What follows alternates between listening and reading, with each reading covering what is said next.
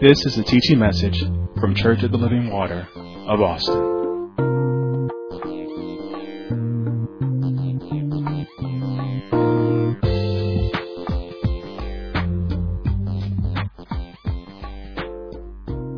Amen. All right, turn with me to the book of Matthew, chapter 20. And for today, this morning's teaching, we'll be talking about restoration, being prepared to be used by God. And I'm subtitling this, Avoid Being Idle. Again, restoration, being used by God. Avoid being idle. And then, again, this teaching, like I said, we are a teaching ministry, but understand we teach in series. But this will be a one-time teaching until our pastor returns. But it is in the same lines what has already been taught already. You know, we know how to flow in this ministry. And we're going to flow with the things that's already been taught. So in the book of Matthew chapter 20, starting in verse number 1, it says, "For the kingdom of heaven is like unto a man that is an householder, which went out early in the morning to hire laborers into his vineyard. And when he had agreed with the laborers for a penny a day, he sent them into his vineyard. And he went out about the third hour and saw others standing idle in the marketplace, and said unto them, Go ye also into the vineyard, and whatsoever is right I will give you. And then went their way. Again he went out about the 6th and the 9th hour, and did likewise. And about the 11th hour he went out, and found others standing idle, and said unto them, Why stand ye here all the day idle? They said unto him, Because no man hath hired us. He has said unto them, Go ye also into the vineyard, and whatsoever is right, that shall ye receive." And so in this time of restoration, us being wall builders, where God's preparing us to be used by Him, don't be idle. Right? Don't be standing in a place waiting to get hired. You need to be working. Right? You need to maximize the season of your preparation. And the season we're in now is God preparing us for work. And we got to maximize it. But if you are idle, understand that as being idle, you will not grow. You will not be developed. You will not be prepared for the next season that is to come. And you see here, we looked at this in verse number 6. It says, the last word, why stand here all day being idle? Those that were out there all day being idle, they weren't being prepared for nothing else. They weren't growing. They weren't being developed. Right? They were idle all day. Well, those that went out and worked, as laborers in the vineyard, they were being productive. And that's the thing about when you're in the state of being idle, you are not productive. You're not doing what God has called you to do. You're not performing the actions that you need to be performing. And we'll get into that on this morning, to talk about these things. Right? So remember, you have to work out your own salvation. We've learned this in this ministry. You have to work out your own salvation with fear and trembling. And this work is the unseen work. It is your labor. And understand it, meaning work out your own salvation. We saw in Philippians 2 that we've been, one of our key verses we've been going over. And that means I'm not idle. If I'm working out something, that work starts on the inside, that means you can't be idle. Stop putting off things. Right? When the call comes for you to work, guess what? Work. Do the unseen work. This is the time for you to do the unseen work. So the objective of this teaching is to perform a self-examination or a self-evaluation to see if you are idle and to apply the principles to avoid being idle. So it's time to do some self-examination, which again, that's what the Word of God always does. It does a self-evaluation, examination. And we need to learn to apply the principles so we can avoid being idle. Now, when I say idle, let's go ahead and define this word idle. Idle means without work, without labor, free from labor. It means without purpose or effect. Pointless, useless, wasting time. Again, I'll say this again. Idle, without work, without labor, free from labor, without purpose or effect, pointless, useless, wasting time. Right? And I love the part about the thing about idle is that you are a waster of time. It is without purpose. It's without effect. That's when you're being idle. It's without purpose, without effect. It's pointless. It's useless. And then I'm going to throw out another word for you. It's called slothful. Slothful is akin to idle. Right? Slothful means this, that you're slow moving. You're sluggish. You're not moving at the pace that you should be. That's a slothful individual. That's a slothful action. You know, you think about the sloth, right? When it's doing slow motion moving. You know, that's how some of us are. Yeah, but you're moving mighty slow. And you know, for parents, I'm going to tell you, when they watch their children, when your parents ask you to do something, they don't expect you to move slow. That's when they start getting out some of their, beating items to help you to move a little bit faster. Right? We're going to pick up your pace. That's being slothful. Now turn to me to Hebrews chapter 6. We're going to just continue in this vein about being idle, being slothful. Hebrews chapter 6. Verses number 10. Hebrews 6, starting in verse 10, it says, "For God is not unrighteous to forget your work and labor of love, which ye have showed towards His name, in that ye have ministered to the saints, and do minister." Get this. God is not unrighteous to forget what? Your work and labor of love. I love how God, so understand how what God is saying. The work that you have that is a labor of love and showed towards His name, He won't forget it. He being God. God rewards faithfulness towards Him. Never forget that. Never think that your work is going undone or unrecognized because a man or woman never says anything about it. Doesn't mean that God didn't see it. God sees everything. God who sees, the work that you do in private, God will reward you openly. God sees your work. God sees the unseen work that you're doing. Right? Don't look for applause from people. Because God, when you get applause from people, then God says, okay, you got your reward. You know, my reward, I want God to reward me. I want the reward that God has for me, not people. So again, God is not unrighteous to forget your work and labor of love, which you've shown towards His name, in that ye ministered to the saints and do minister. And we desire that every one of you do show the same diligence to the full assurance of hope until the end. So you see that this labor of love, this work that you're doing, it should be to the end. The end, what is the end? The end of all your days. Right? But this is the work that God is going to reward. Right? The labor of love towards His name. Alright, and then he says in verse 12, "That ye be not slothful, but followers of them who through faith and patience inherit the promises." So there he's very clear. He says that don't be slothful. Don't be slow moving. You know, a lot of people say slothful, they try to use laziness, and again, we can hide behind lazy. When we talk about lazy is really things that you don't want to do. Right? Lazy is a little different than slothful. Lazy is a little different than being idle. When you say you're lazy, it's because some work somebody's giving you to do and you don't want to do it. That's why you're lazy. Right? Like some of you don't have jobs because you don't want to work. It's something you don't want to do. It's lazy. Stop hiding behind like, well, I'm just lazy. No, you should be ashamed to even say that. I'm just being lazy today. Lazy today. That means you don't want to do nothing today. Right? That means you don't want to eat today.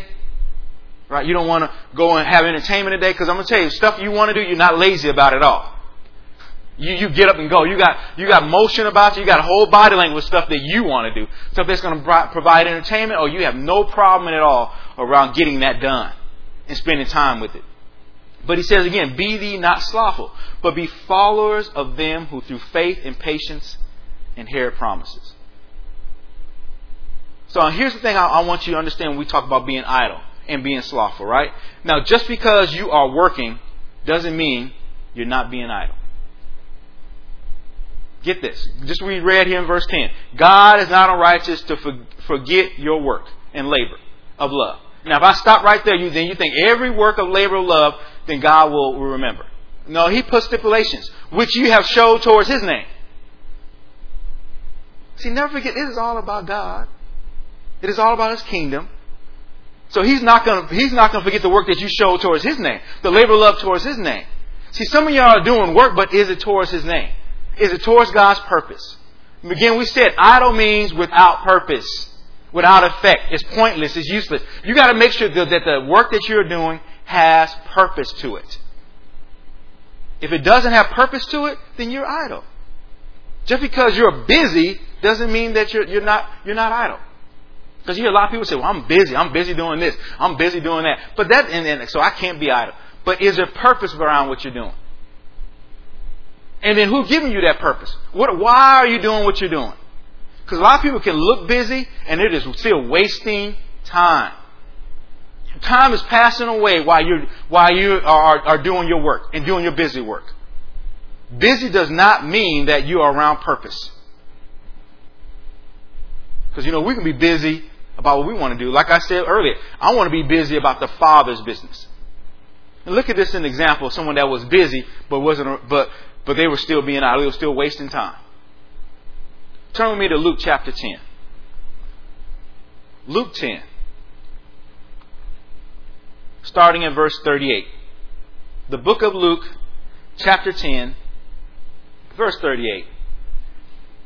Now it came to pass, as they went, they entered into a certain village, and a certain woman named Martha received him into her house. And she had a sister called Mary, which also sat at Jesus' feet and heard His word. So here we have two characters. You got Martha, who received them at the house, and then you got her sister Mary there, who sat at Jesus' feet and heard His word.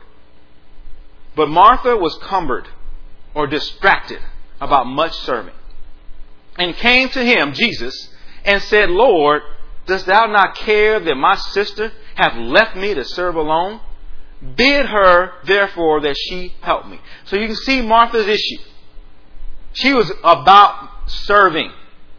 And she went to the Lord and asked the Lord to tell her sister to help her. And then look at Jesus' response. And Jesus answered and said unto her, "Martha, Martha, thou art careful and troubled about many things. But one thing is needful." Now get this. You are careful and troubled about many things. You are busy about many things. You are working about many things. You are serving about many things. But one thing is needful.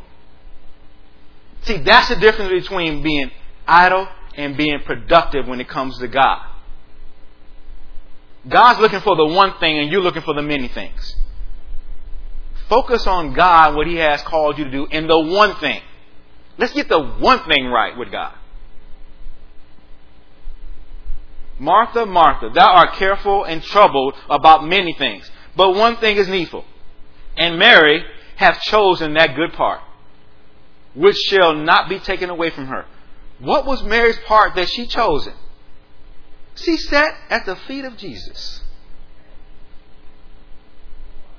Now, you look at this on the outside, you would say, well, Mary was the one that was being idle. Mary was sitting down. How dare her sit down and listen to Jesus while I'm over here working, serving?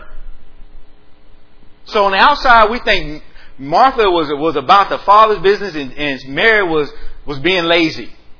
Because you can't be working while you're sitting down. See, we have a wrong mentality about being idle. That's why, think about this. During the times of this live streaming, how distracted are you? Are you cumbersome about many things? Are you right now sitting down with your Bible open, with your notes, as if you were in this building, listening attentively? Right? Submitting fully. Conforming completely. Are you in that mode right now? Or are you distracted about many things? If you are distracted about many things right now while this word is going forth, you are being idle. You are wasting time. Because at this time, it ain't me talking to you. It is the Spirit of God ministering to you in your life. And I'm going to tell you something. Whenever God speaks to you, you want to be attentive to hear from Him clearly. Put away all the distractions. And that's the one thing that God's looking for. That's needful. Sit down. Hear from God. So you won't be idle. That's how come you're all over the place in your life. Because you've refused to sit down and hear from the Spirit of God. And God is bringing these words, bringing these messages to you constantly to help you and guide you and direct you in your life. And you won't sit down and hear them because you think I got to be busy. Again, being busy does not mean that you're not idle. Being busy doesn't mean you're on purpose. Mary, sitting down, listening to Jesus, showed that she was on purpose. I'm going to tell you like this. If the master shows up in your house and you're busy, then why he don't have to even be there? Why is he even there? It's like you invite people to your house, you want a fellowship, and all you are in the kitchen the whole time, and they're like, well, I thought we were going to have some time together. I thought you invited me over so we can spend some time fellowshipping, interacting with one another. But you're in the kitchen and you cleaning up and you washing clothes and you doing dishes, and they're like, you should did all that before I got here, right? You knew I was coming, didn't you? All of a sudden it almost becomes offensive. Like maybe you didn't want me to come. But we need to sit down and hear from the Lord. That's purpose. See, in our work, in our labor, you have to stay with purpose. When the master shows up, it's time to sit down and listen. Now, you notice here, it's amazing too here, Martha was doing the talking to Jesus. That's another thing too. When the master shows up, sit down and be quiet. Listen. Don't add your 2 cents, your feedback. The master's here. Hear from him. Settle your mind, settle your thoughts, and receive from him. Stop being defensive. Stop trying to justify yourself. Again, that's the unseen work. Some of you just run your mouth too much. Be quiet. Let the master speak. You see that Mary said nothing. Martha started calling out, Lord. Now that's amazing. She is telling the Lord what to do. Right? You see that in verse 4. It says, but Martha was cumbered about serving and came to him and said, Lord. Now, if you're going to tell the Lord what to do, then who did that just made you? It's amazing how this works, because we're the same way. We're going to dictate to the Lord what he needs to do. And God's like, if I'm the Lord, why are you telling me what to do? I thought I'm the Lord. It should be the other way around, right? I should be showing you what to do and telling you what to do, and you should be abiding by that. Not you telling the Lord, because we know we can tell God. We dictate to God like he is our servant. God is not your servant. The Lord of glory does not serve you. You're the creature, not the creator. So she's going to tell the Lord, you need to go talk to Mary, my sister, and tell her to help me. And my first response was, Lord, I'm like, why did she tell her? It's just so amazing. But she wanted him to do it. And that's why Jesus, you got to love Jesus and how he responds. In all her hurts and her issues she had, he said, there's one thing needful. See, when it comes to staying on purpose, purpose always brings forth clarity. I'm going to tell you, if you're all over the place, you don't have clarity of vision. You don't have clarity of purpose. You're bouncing around. You're going around doing these things and doing these other things. You're wasting time. Always remember this. Being idle is about wasting time. And if you're not on purpose, you are wasting time. Even though you may be serving, you are wasting time. So there should be a defined purpose associated with your work. I'll say that again. There should be a defined purpose associated with your work. And I'll give another example. Many people went to college, but everyone that went to college didn't graduate. You put forth work, but what was the defined purpose? The purpose of going to college is to graduate. I just want to take some classes and, I want to better myself. You got to graduate. That's why they sit down with a whole curriculum. I'm saying sit down. That was my day and age. Nobody's sitting down with nothing now, paperwork. Everything's you with a computer online. But you're looking at things and you're going down your whole curriculum. And they tell you what to take your freshman year, your sophomore year, your junior year, your senior year. You have all laid out for your degree major. All you got to do is take the classes. Why? So you can graduate. That's why you went to college. So again, some people took classes, but they didn't finish getting their degree. If you are taking classes now, if you are in college, I'm going to help some of you college students out right now. If you are taking classes now that is not part of your degree program, you are being idle. You are wasting time and you're wasting your parents' money. Take the classes that are associated with you getting your degree. And finish. Stop being idle and wasting time and wasting your parents' money or wasting that grant money. Finish. Again, I went to college and I graduated years ago. I remember these conversations I had with my counselor in college.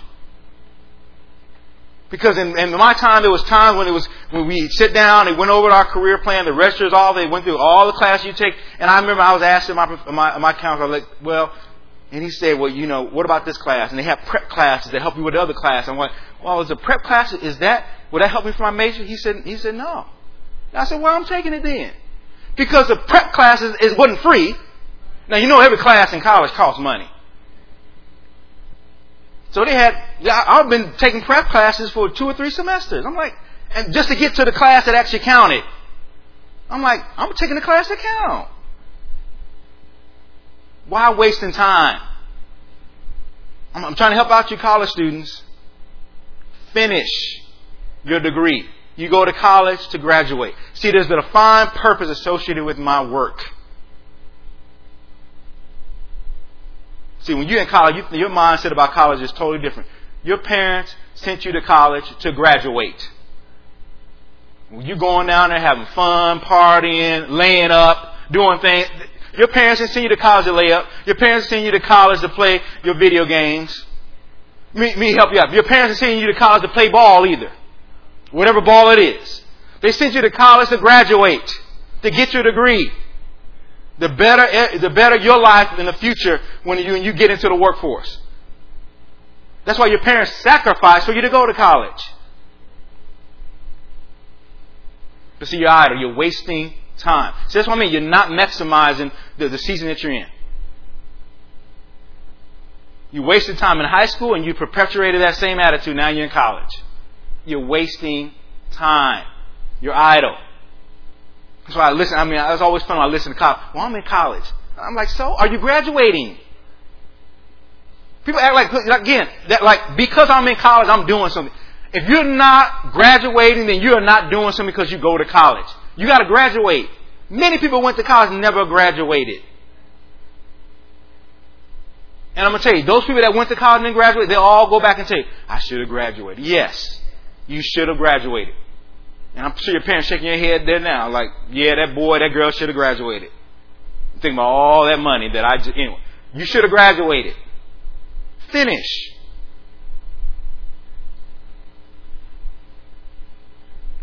So again, I mentioned about idleness, right? I mentioned about idleness is useless, unproductive. And I mentioned about, we looked at this with Martha and Mary, how your conversations can be considered idle. Your conversations can be considered idle. Your conversations can be considered useless, pointless, a waste of time, and your breath. Your conversations are idle. You don't believe that, right? Turn to Matthew chapter 12. Matthew 12. Your conversations can be idle. So remember, we're trying to avoid being idle. We're trying to give you some understanding about being idle, because what I hate about idleness is you're wasting time. And I'm telling you, we only have a defined number of days of our life. There's only a span of time that we have. You only have a season. The Bible says that your life is yet but a vapor and it soon pass away. You don't have a lot of time. You don't have time to waste. And I see so many people wasting time. And your words and your conversations are wasted. Matthew chapter 12. verse number, let's see, we're going to start here. Verse 36. Matthew 12 and 36. It says, "But I say unto you," and again, this isn't red, this is the Lord Jesus speaking. "But I say unto you that every idle word that man shall speak, they shall give an account thereof in the day of judgment." Every idle word that man shall speak. I'll say it again. Every idle word that man shall speak, you will give account of it in the day of judgment.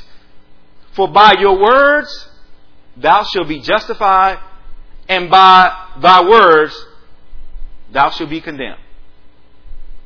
Your words are going to justify you. Your words are going to condemn you. So you better be very careful how you communicate with your words. See, because hear people say, "Well, my words has power." What power your words? I'm going to tell you the power that your words have. Your words don't have power to create anything. You're not deity. You're not God. But your words do have power to justify you and to condemn you. Life and death is in the power of the tongue. The things that you're speaking is going to either justify you or condemn you. That is the power that you got in your words. You're going to be judged by the things that you say. Well, I was just kidding. When you stand before God, tell God you was just joking. Those that, again, all the unrest that we have now, all the things around racism, well, I didn't mean it when I said that. I didn't mean it when I meant that. I meant this. You took this out of context. All this kind of stuff you're trying to surround what you said. Now, if you got to put all those caveats around what you said, something's wrong. That was idle. And you're going to be judged by what you said. It came out of your mouth. If it came out of your mouth, that means it came from your heart. For out of the mouth, the heart speaketh. And when you hear who they are out of their mouth, that's who they are from their heart. So that means your idle conversations will be judged. You got to watch what you say. You got to communicate on purpose. That means my conversation have to have purpose? Yes. Your conversations need to have purpose. Your conversations need to be productive. Yes.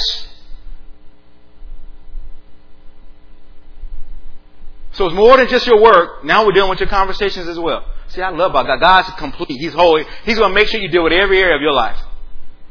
Because you say, well, I work unto the Lord. But do you speak unto the Lord?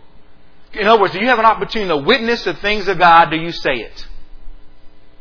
Can you speak unto the Lord to others? Because every word you say is going to be judged by. It's idle. So you got to stop having these non-productive conversations.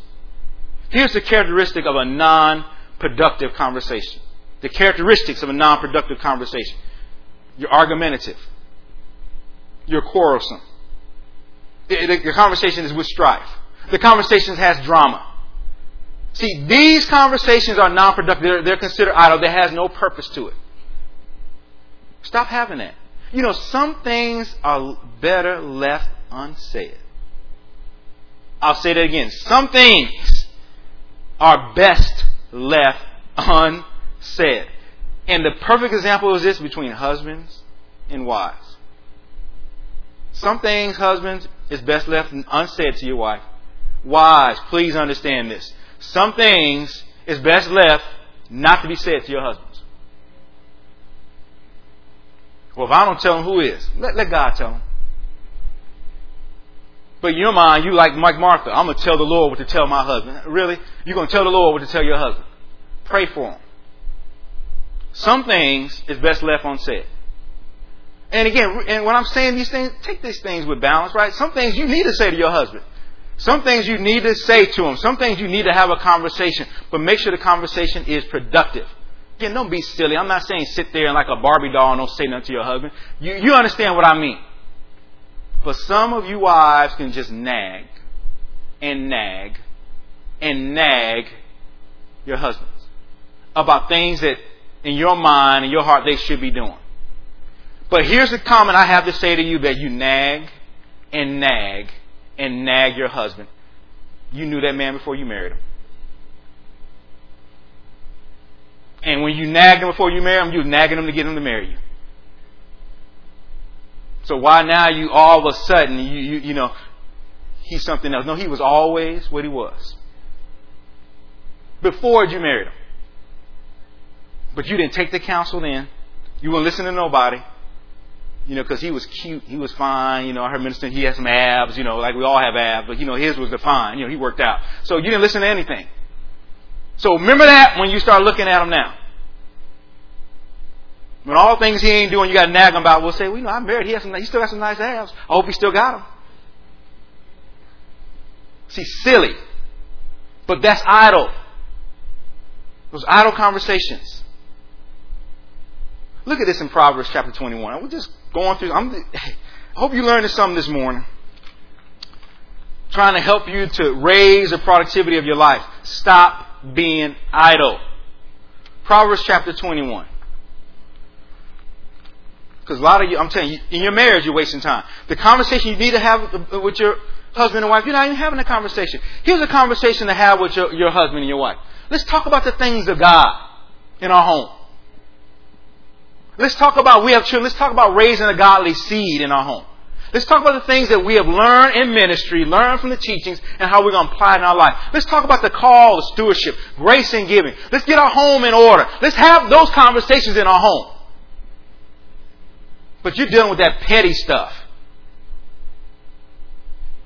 You know, when he go and use the restroom, he keeps the toilet seat up or he keeps the toilet seat down. He don't pick up behind himself. He leaving clothes on the floor. And you nag. And you wonder why. Even in COVID-19, he's like, I'm going into the office. I'd rather deal with the virus than deal with you.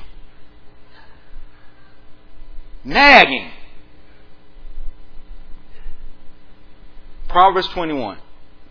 Start this in verse 9. You know, but you think I'm saying, I'm going to let this word of God minister to you. Because you're like, oh, that's just your talk. I'm going to let the Spirit of God, from the Word of God, minister to you. Just trying to help you out. Your conversations need to be productive. Proverbs 21, verse 9, it says, it is better to dwell in the corner of the housetop with COVID-19 than with a brawling woman in the wide house. It is better to dwell in the corner of the housetop than with a brawling woman in a wide house. Well, I'm not a brawler. Your nagging is contentious. It's brawling. It's offensive. You always telling that man what he needs to do.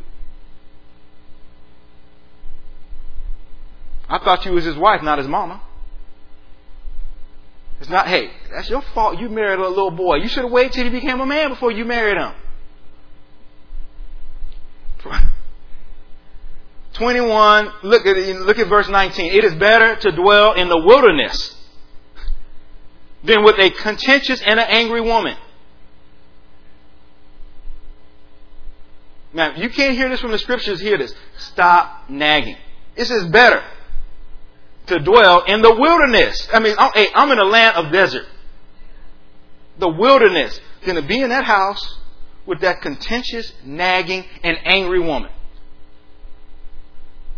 With all those idle conversations that builds to quarreling, arguing, drama. And again, we're saying these things in the concept of a woman, right? Because that's what it's. But understand, it can come from the man too. Like I said, when it comes to productive conversations, husband, you need to have productive conversation with your wife too. The Bible says, dwell with your wife with the knowledge of the word. So, man, you need to have a productive conversation with your wife. Some things, I'm telling you, is not left. Some things are best left unsaid. I'm going to say this like this, right? If you know your wives have an issue with losing keys, stop telling them about it. If your wife can't keep up with the keys, stop trying to think you can correct her on that. She was losing keys at her daddy's house. That's not even worth talking about. Let it go. So I'm going to tell you, these things I have learned over a period of 30 years. It took me a little while, even though the teachings came, it took me a while to apply it. There's something I just don't even bring up. It's not even worth the conversation. Right? And I'm going to tell you, husband and wives, here's a classic one for husband and wives. When we get in the car and start driving. and the husband is driving. And the wife feels like she got to tell him where to go. Now, we all know where we're going, even though the husband may have taught the wife how to drive. I'm talking personally now. But then when you get in the car, though, I got to hear about every place I'm going. Why are you going that direction? Why are you going this way? There's a faster way going this way. You should have took that. Why are you driving this? I've learned. I just sit there and don't. I said, baby, I'm just driving. I'm trying to get us there safely. That's a good ride for us to be there safely. If you go this way, that's a lot of traffic. That way, I'm just trying to get us there safely. Why are you getting a toll road? I'm just getting us there safely. Why you didn't take the toll road? I'm just getting us there safely, baby. I'm not going to let, because every idle word out of my mouth is going to be judged. Because here's the thing. Oh, man. Before we go here, right? Here's the thing about these conversations. Those conversations are really not the issue. They're the petty the conversations that really is a bigger issue that's going on. But once you engage into that conversation, then the issue comes out in the marriage. Right? In other words, if you start, I just use an example again about driving. I'm like, well, yeah, why are you trying to tell me where to drive? Which way to go? I know how to get there. And then here she comes. Oh, I know you ain't talking like that. So you didn't say that this about this, and I know you ain't saying that. And I'm saying, and then the conversation switched from driving to switch to finances, switch to your homes. It'll go in a whole different direction because that's the real issue coming out. So I learned that, because every idle word gonna be judged. Out of my mouth, I'm being justified. Out of my mouth, I'm being condemned, even in my own house. So I got to choose my words carefully. I'm just trying to help you out, husband and wives. Stop having these idle conversations. That's non-productive. Here's another good one. This one I learned from this ministry. Here's a classic one that I learned. Right? When it comes to non-productive conversations. The questions being asked, right? When we go someplace. And then the questions are always asked, where do you want to sit? So I'm a husband and I have my wife with me and we go into some place. You know, like say we go to, and my wife would like to go to the movies. Say we go to the movies. You can't go to the movies now, but I'm saying back then we went to the movies and we walk into the theater and then my wife will say, where do you want to sit? Now, you start walking, and again, she is not asking you where you want to sit. Even though she said, where do you want to sit? Right? So you start walking, I'm going to sit right here. And then the next thing she said, why are you sitting there? So I've learned this from this, I've heard this from this ministry to help me with that answer to that question. My wife asked me, where do you want to sit? Here's my answer. Right next to you, baby. I learned that here. That is my answer. From now on, my wife asks me where I want to sit. Right next to you. So then she'll sit and do her thing, and then I'll sit right next to you. That saves me from idle conversation versus, hey, where you? And I sit down. She's like, where do you want to sit? And then I sit somewhere, and she's like, why you sit there? Well, didn't you ask me where I want to sit? And then here you go, in the theater, blah, blah, blah, blah, blah, idle. And then you see folks in there from the church like, hey, like, I know they ain't just acting a fool like this. Hey, brother and sister Hasten. You in there arguing about a seat at a theater. Ruin all your witness. We love Jesus. Idle. I'm trying to help you. This is serious work. This is the unseen work. These are things that we never even address and think about. But it's idle conversations. Stop having them. Some things just do not comment on or learn how to comment on. So again, idleness leads to stagnation. It'll lead to a lack of growth. Again, idleness will lead to a lack of development. Idleness will lead to a lack of maturity. Again, idleness will lead to a lack of productivity. Again, you're stagnant when you're idle. We saw it in the first passage of Scripture in Matthew 20. They're sitting there waiting to be hired all day long. That means they're stagnant. They're not growing. They're not being developed. They're not being mature. They're not being productive. That's idle. So what is the cure for idleness? Because one of the big things about those that are idle, they are not finishers. They are non-finishers. Right? And again, you may say I'm working and busy, but like I said, if you're not about purpose, then you are considered not finished. You have not finished the purpose that was given to you. Then you're idle. So the cure for idleness is 4 things I have laid out here. 4 things are the cure for idleness. The first thing is order your life. The second thing is organize your life. The third thing is apply discipline in your life. And the fourth thing is to stay in position to be used by God. Again, the first thing is order your life. The next thing is organize your life. The next one is apply discipline in your life. And fourthly, stay in position to be used by God.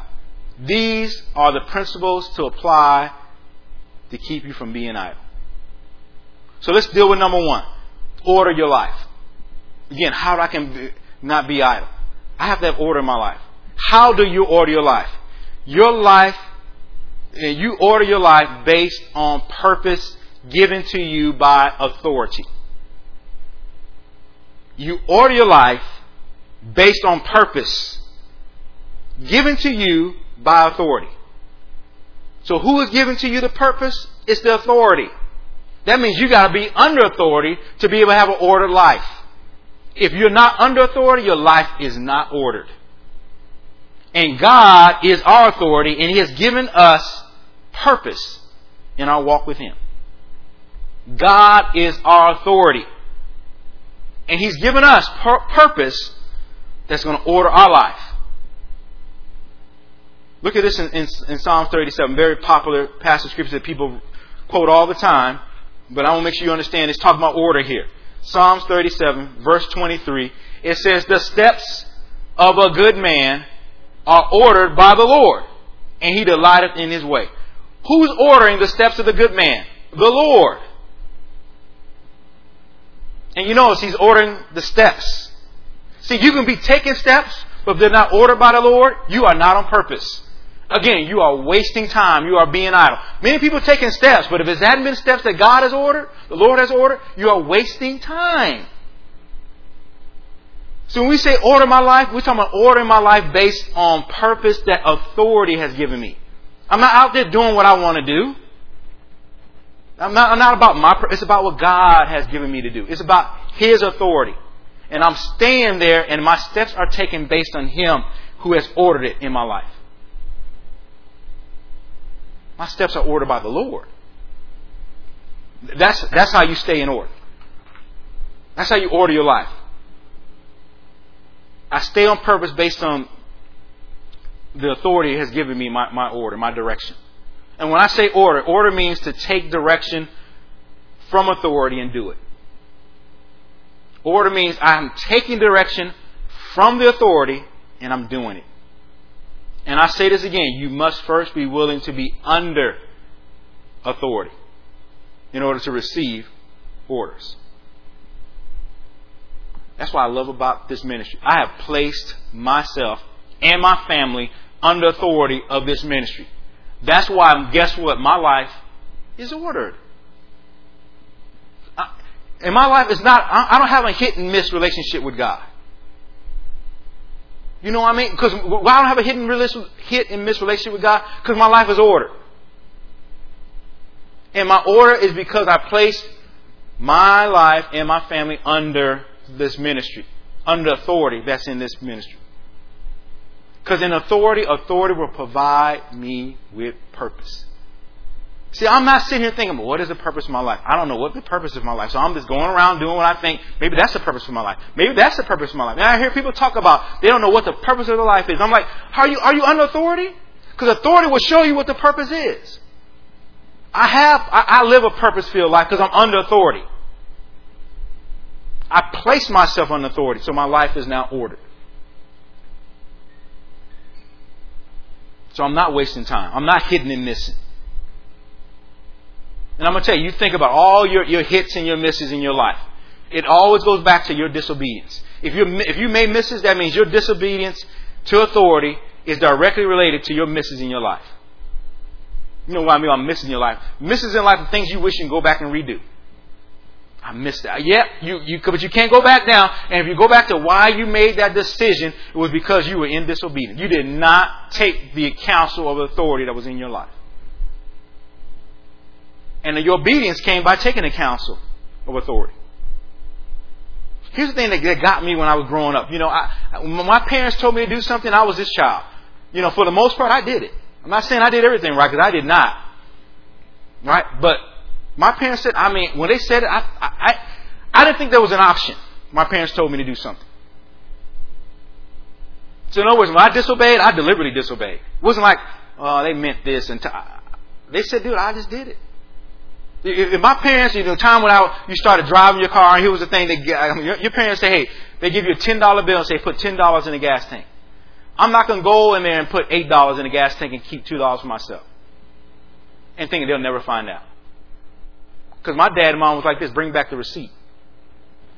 I said, boy, we don't trust you. We know you got flesh. You're a child. I want to see the receipt. I want to make sure that you paid exactly what I told you to do. That built accountability. Because my mind thinking, how would they know the difference between $8 of gas and $10 of gas?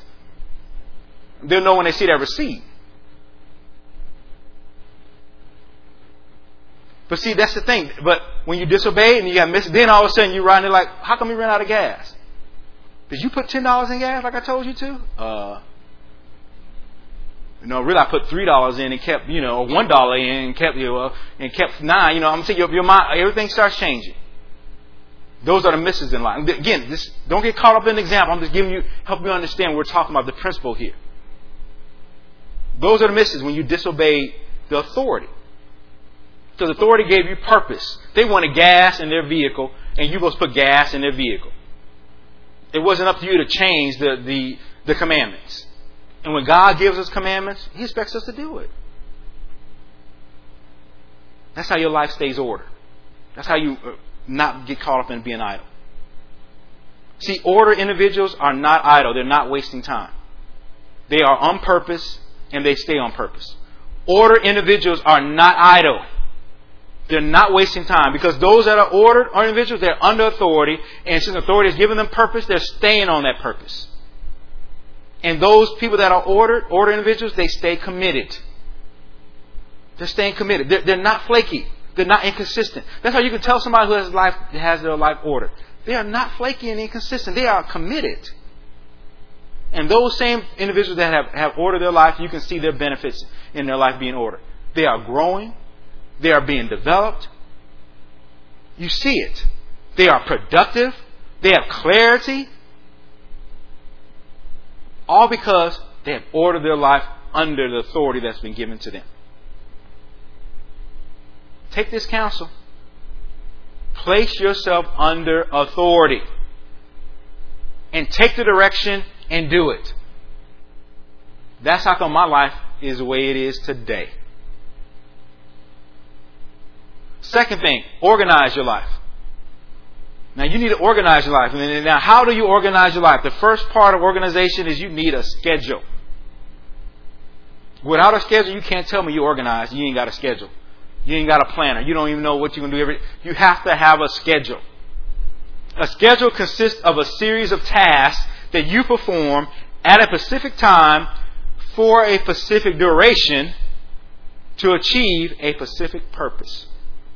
Again, a schedule consists of a series of tasks that you perform at a specific time for a specific duration to achieve a specific purpose.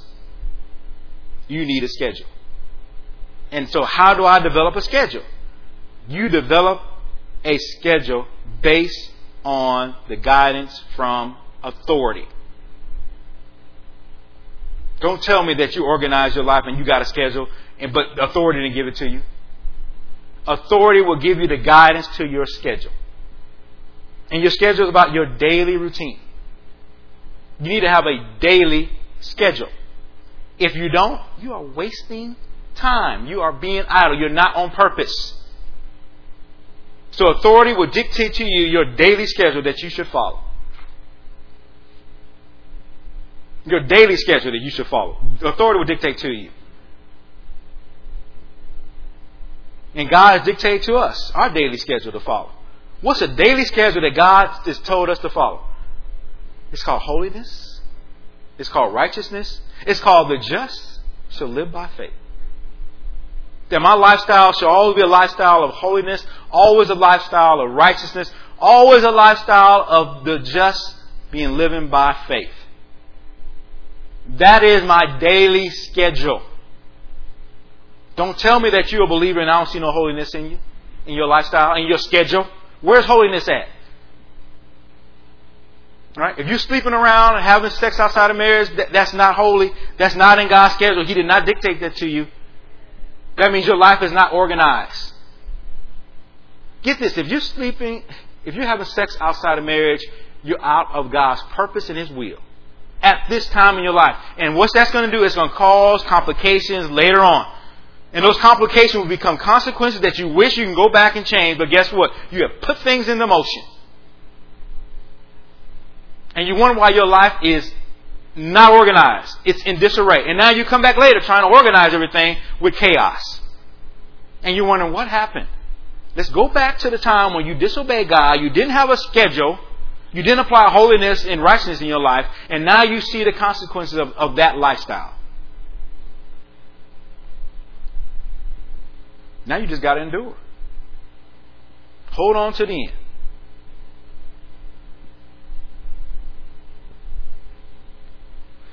So look at this in Luke chapter 1. Luke chapter 1. Again, this lifestyle of holiness, righteousness, the just living by faith. This schedule. Luke chapter 1. Verses 74. Luke 1 and 74. It says, Luke chapter 1 verse 74. That He would grant unto us that we, being delivered out of the hand of our enemies, might serve Him without fear, in holiness and righteousness before Him all the days of our life. Again, that we shall serve Him without fear.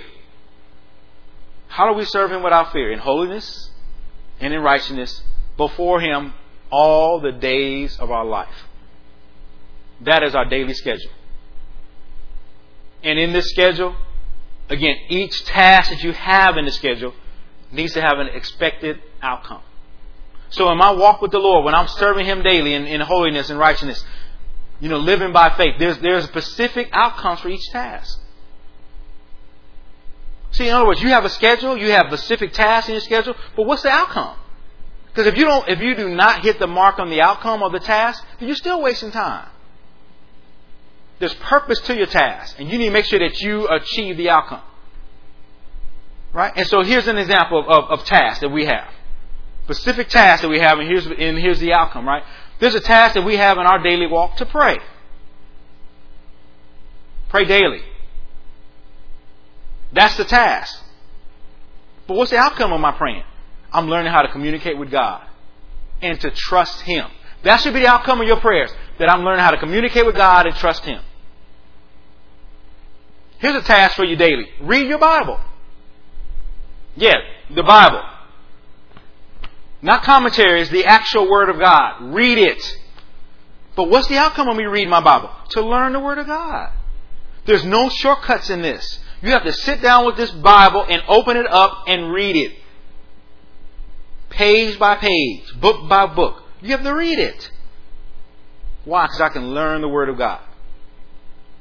And people always ask, where do I start? But if you go back, if you ask, where do I start reading my Bible at? Where do you get your schedule from? Authority. What is authority speaking to you? They'll show you where to start reading from. People always say, where do I start reading? Do I start in the Gospels? Do I start in the book of Old Testament? Do I start in Genesis and just read all the way through? Let authority give you guidance.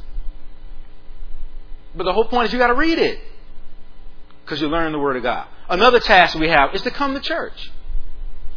Why do we come to church? Here's a good one. Why do I come to church? To be discipled. I'm learning how to be a follower of Christ. Without coming to church, you will not learn how to be discipled. And again, we know we're coming to church now through the live stream, but this is still a form of coming to church. You're learning how to be discipled. Discipleship happens by you coming to church, by you gathering together. You got to come. That's the outcome. So if you just coming to church and you're not being discipled, then something's wrong with that purpose because you're not on it. And then coming to church, you got to do more than come to church. The next task, you got to join a local church. Why do I have to join a local church? So you can commit to the work of ministry. Don't tell me that you committed to the work of ministry and you don't join a local church. You got to be a part of a local church. A part means you have to join. You got to commit yourself to the local church. Well, I'm part of the church of the body of Christ in the whole. Yeah, that's great. And then because of that, you should join yourself to the local body. Because there's a local work that's going on that God has called you to. God has placed you into the body as He has seen fit. And you got to join yourself to where God has placed you. Why? So that you can commit yourself to the work of ministry. That's the task. And then what's another task? That you witness to others. And why am I witnessing to others? So I can seek and save the lost. See, those are tasks and those are outcomes. This will be part of your daily walk of holiness and righteousness. And there's others. I'm just listing a few. In your time of prayer, in your time of coming to the church, in your time of reading your Bible, in your time of joining the church, in your time of witnessing to others, you'll see other tasks that God has called you to do that you need to be on purpose on. But start there. That'll help keep your life organized. See, it's nothing like having a schedule and following it. I'm telling you, that will remove all the idleness. That will remove all the complacency, thinking that you're not on purpose. I stay on task. My life is organized. So I've ordered my life. I've organized my life. And again, you notice that the theme of these things about applying, these things we're talking about not being idle. The theme about all this is you got to put yourself under authority. Authority will help you order your life. Authority will help you to organize your life. And then the next thing is you got to apply discipline to your life. Now this is a good one. Because this is this unseen work here. Applying discipline to your life is you addressing your flesh, your appetites, your lust, your desires. You have to address your flesh. Applying discipline, you have to apply discipline to your life. Authority can show you what you need to do, but authority is not there. You have to apply it. They're giving you direction. They're showing you areas that you need to play. Authority will show you, you need to be disciplined in this area. You need to be disciplined in that area. But you have the work to apply it. You have to apply discipline. If you don't apply discipline, your lust will drive you to idleness. I'm saying this is the number one distraction for those that are idle. It's their lust.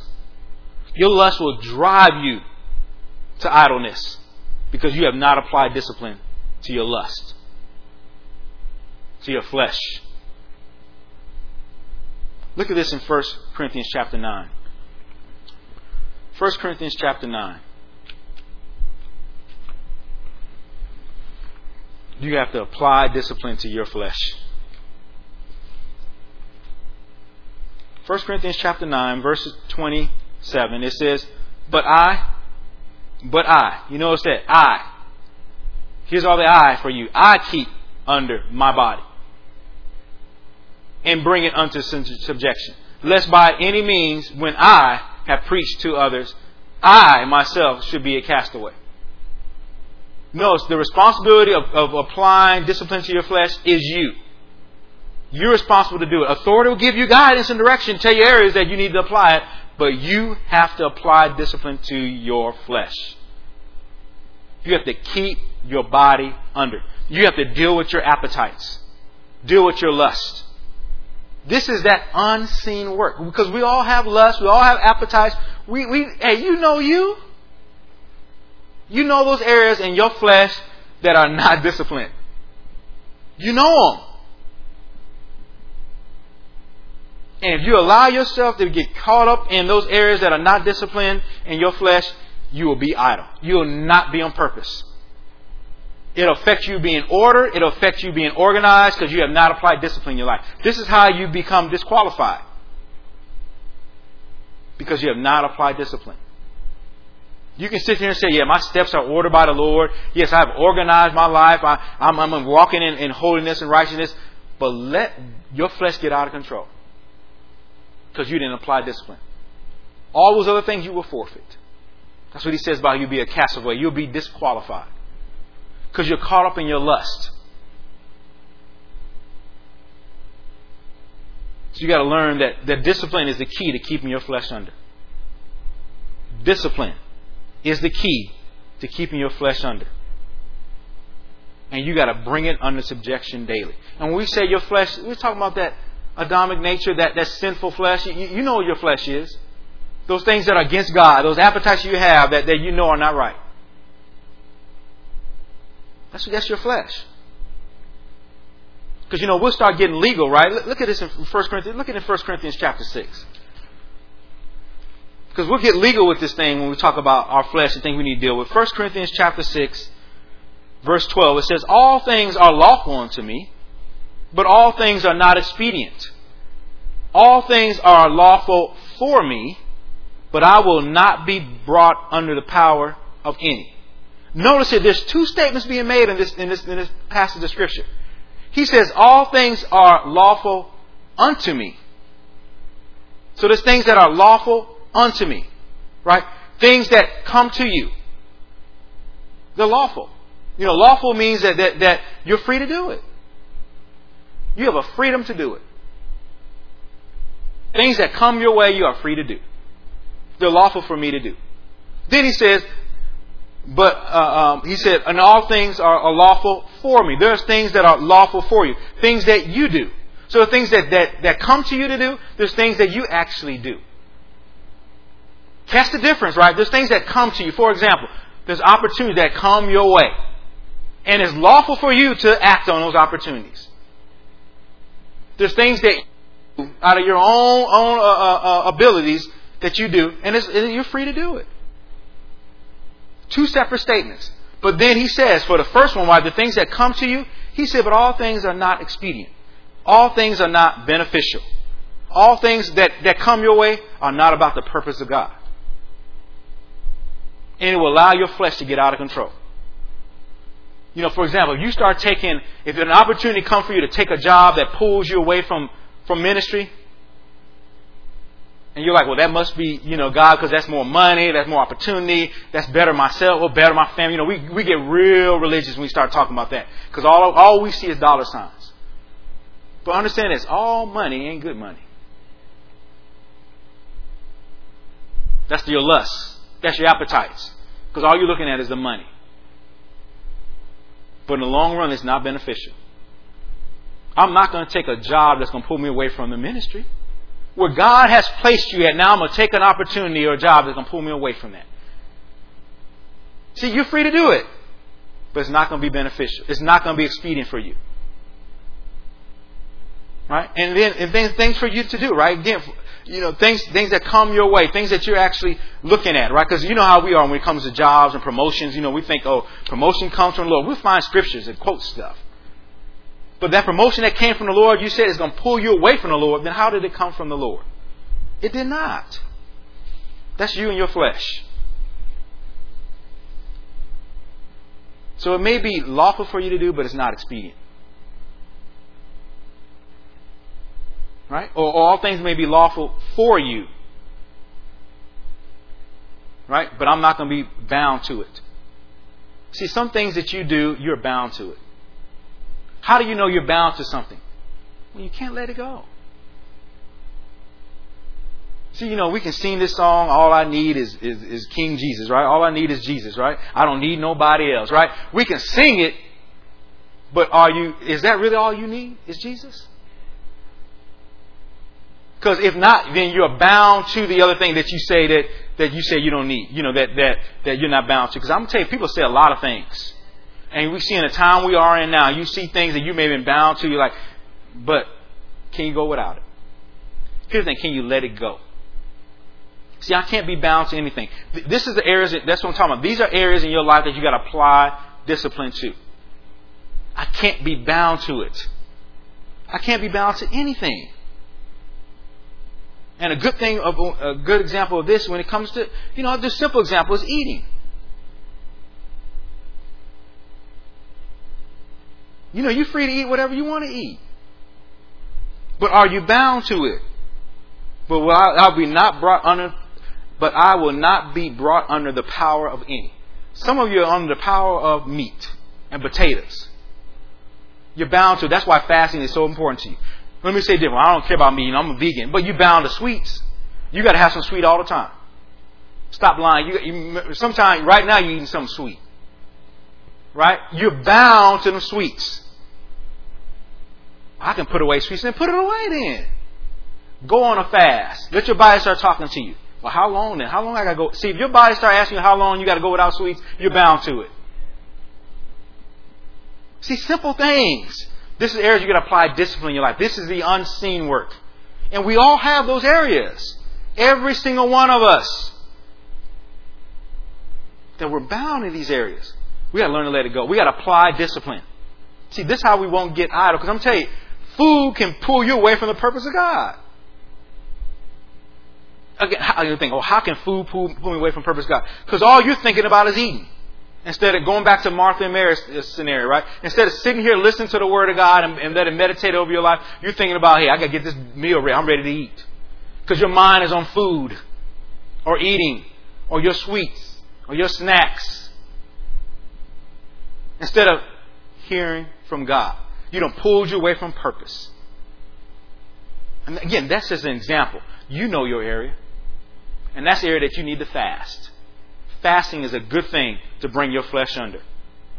Fasting will help discipline your body. You need to have a lifestyle of fasting. Don't wait on the church to call a fast. You should have a lifestyle of fasting. Let the Spirit of God deal with you in that area.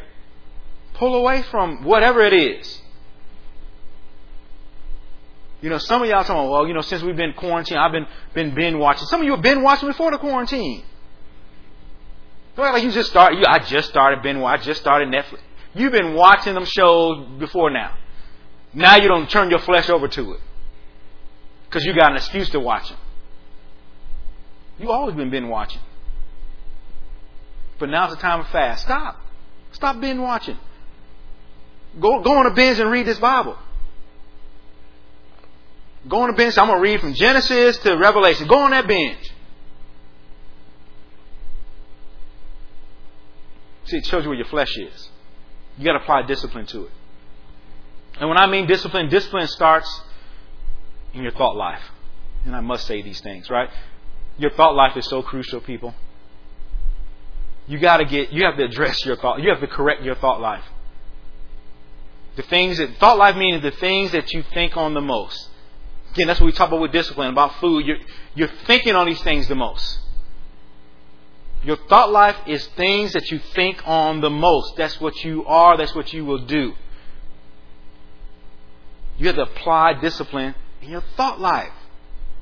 You got to make a replacement. You got to do an exchange. You got to stop. Instead of having all the things around your flesh things, put in your thought life the Word of God. Meditate on the Word of God. That's how you bring the Word of God in your thought life. Meditate. You know what meditate means? Muse. The word muse means continually read or continually do something more over and over and over again. I'll continually read the same passage of Scripture over and over again. That's your meditation. Well, I get bored after a while. Good. That's your flesh getting bored because you're not being entertained. You continue to read it over and over again. That will help you in your thought life. The Word of God will bring forth correction in your thought life.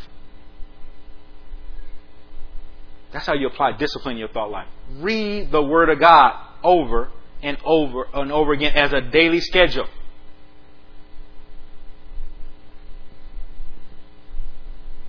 All right, so the last point is you got to stay in position to be used by God. Again, you've ordered your life, you've organized your life, you apply discipline.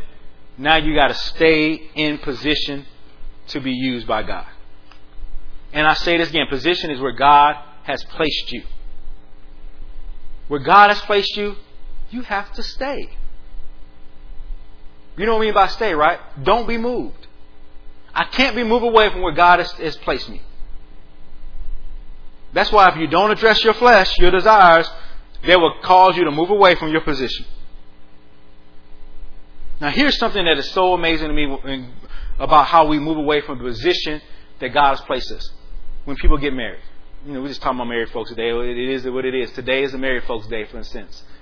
Right? So anyway, when people get married, why when people get married, all of a sudden they got to move away from the position that God has placed them? In other words, if you are active in your ministry and you have a position in your ministry, how come when you got married, now all of a sudden you can't do those positions anymore? You can't be part of that aspect of the ministry anymore. Because you got married. Never forget this with you married folks. Let me say this. Be very clear. Remember this. It was your choice to get married, not God's. It was your choice to get married, not God's. It was your choice in who you got married to, not God's. All right? So stop putting God's plan and purpose on hold because you chose to get married. What does that have to do? What does God's ministry, God's plan, being on hold have to do with you getting married? You chose that. You have to stay in position. See, those in position, they stay available to be used by God regardless of their marital status, social status, economic status, or domestic status. Again, those that are in position that stay available to be used by God, they do it regardless of their marital status, social status, economic status, or domestic status. This is how you're going to avoid being idle. You got married because you chose to be married. But God's plan goes on. Stay in position. And I'm going to tell you, I heard this from Pastor Hill. She mentioned this, right? If you want to bring forth healing in your marriage and work in the ministry. If you want to bring forth clarity in your work in ministry. You and your husband need to be in ministry, working. Because that'll order your life. That'll organize your life. That'll give your life purpose. Stay in ministry. Versus when you're getting married and you're out of ministry. I don't know what that is. Because that was your choice. Stay in ministry. Because I'm going to say this to you. When you got married, you didn't change your secular job position. Oh, I got married now and I'm going to quit this job. No, you didn't. I don't know. On the world, your carnal stuff didn't even change. But when it comes to church, now I got to step down. I can't sing anymore. I can't usher anymore. I can't, whatever it is, I can't go out witnessing anymore because I'm a married woman now. I'm a married man now. Please. That was your choice. You didn't tell them folks at your job, well, I'm married now. I can't come to work today. They were like, well, we'll get somebody else to come. Don't worry about it. Stay married and broke and hungry. That'll drive you into this job. But when it comes to church, we have a different view about it. Stop it. That is your carnality. That is your issue. The church got nothing to do with that business. You chose who you wanted to marry, and you married. That had nothing to do with God. Don't put God's plan on hold because you got married.